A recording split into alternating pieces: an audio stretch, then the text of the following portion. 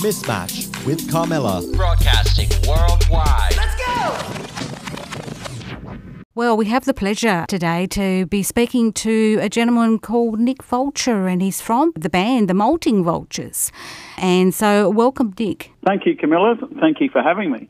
Oh, it's a pleasure. It's always nice to talk to local musicians because it gives an idea what's going on around the town and how they're coping, especially in these unfortunate times. And to hear music that's local is good. We're still luckily enough in South Australia to be able to get out there and go and listen. We're very lucky, and I lived in Melbourne for the last 8 years, and last year was a tough one for anyone in the music world and in Melbourne. So Adelaide and SA has been very lucky in that regard. And we also punch very, very high above our weight in Adelaide. I think we have a lot of really great musicians and bands around and always have had.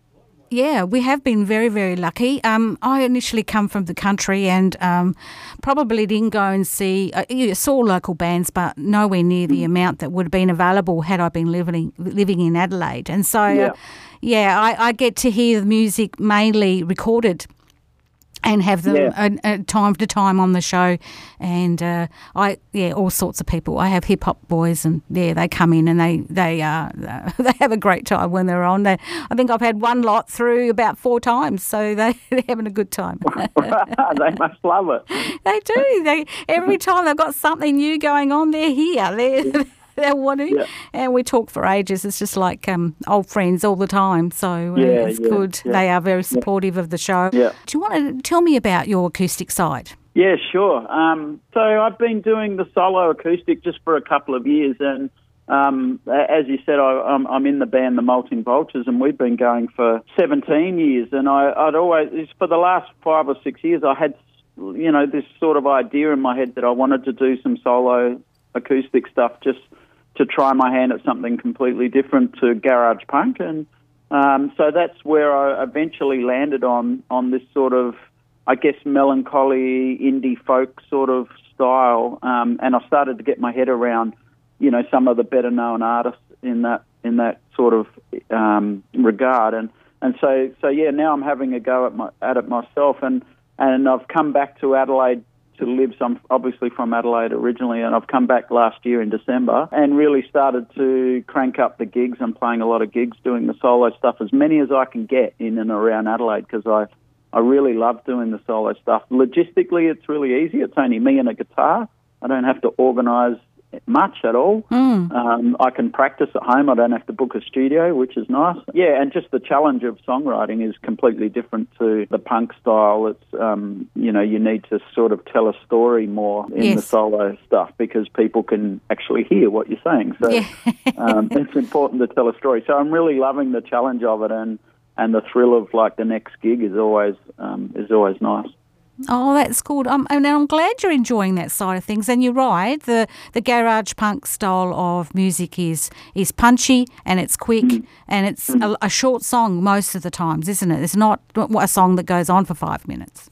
Yeah, that's right. Yeah, I mean, it's classic sort of Ramones style 3-minute, songs.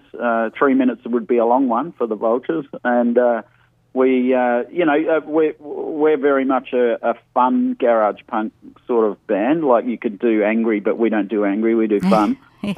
And so I guess for the solo stuff, I've wanted to do something completely the opposite. And it's not that I want to sing about sad things for the sake of singing about sad things. It's just that there is, there's another part, I guess, to everyone's life that's not always fun and mucking around and joking around. And I wanted to try and catch that in the solo stuff, yeah. Oh, and it comes through in that EP. I enjoy listening to it. I guess you've been with the Molting Vultures for 17 years.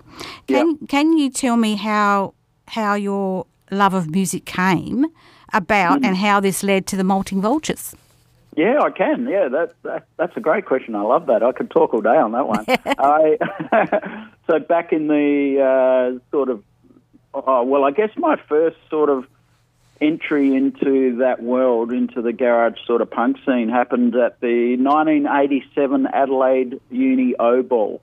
Oh. And I remember it clearly because it was a life-changing experience for me. I had never really been sort of exposed to live music all that much. I'd been living in Sydney for a couple of years with Mum and Dad moved over there for a little bit, and had seen a couple of live bands there, but not really much. And I was sort of just 17, 18, so I was just getting out and about into pubs and venues. And so I went to the Adelaide Uni Oval in 87, and I came across the Exploding White Mice, the classic Adelaide punk band, and the Stems, the classic Adelaide Perth sort of power pop band. And they both played together down in the sort of refractory cafe area down there, not upstairs in the tavern.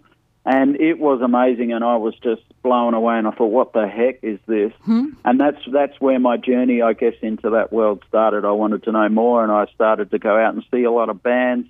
And I thought, always sort of had it in the back of my mind that I would love to do that, but at that stage I didn't play an instrument, I didn't sing, I didn't know anything about how to write a song or anything like that. So eventually in 1991, I started a band with a couple of friends. I'd already started to learn a few chords, not many. You only need 3 for a punk band. So I started a band called, you ready for this?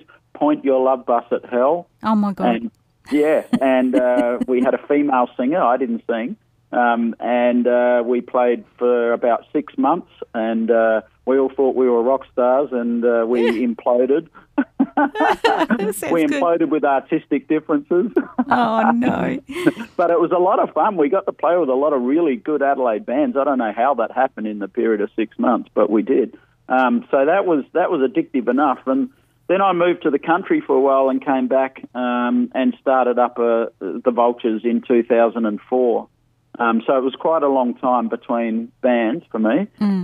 But with the Vultures, I was more serious about this. I wanted to sort of dedicate more time to it and try and make it sort of a thing. Initially, it wasn't like that. It was more just a bit of fun, but very, very quickly I started to realise I wanted to make it a bit more serious, as in like a proper band that played proper gigs.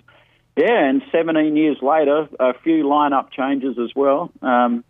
We're still kicking, and we've done, I think, 5 albums now in total, and a couple of vinyl singles as well. So it's been fantastic. I really love it. I still enjoy it as much now as I did back then.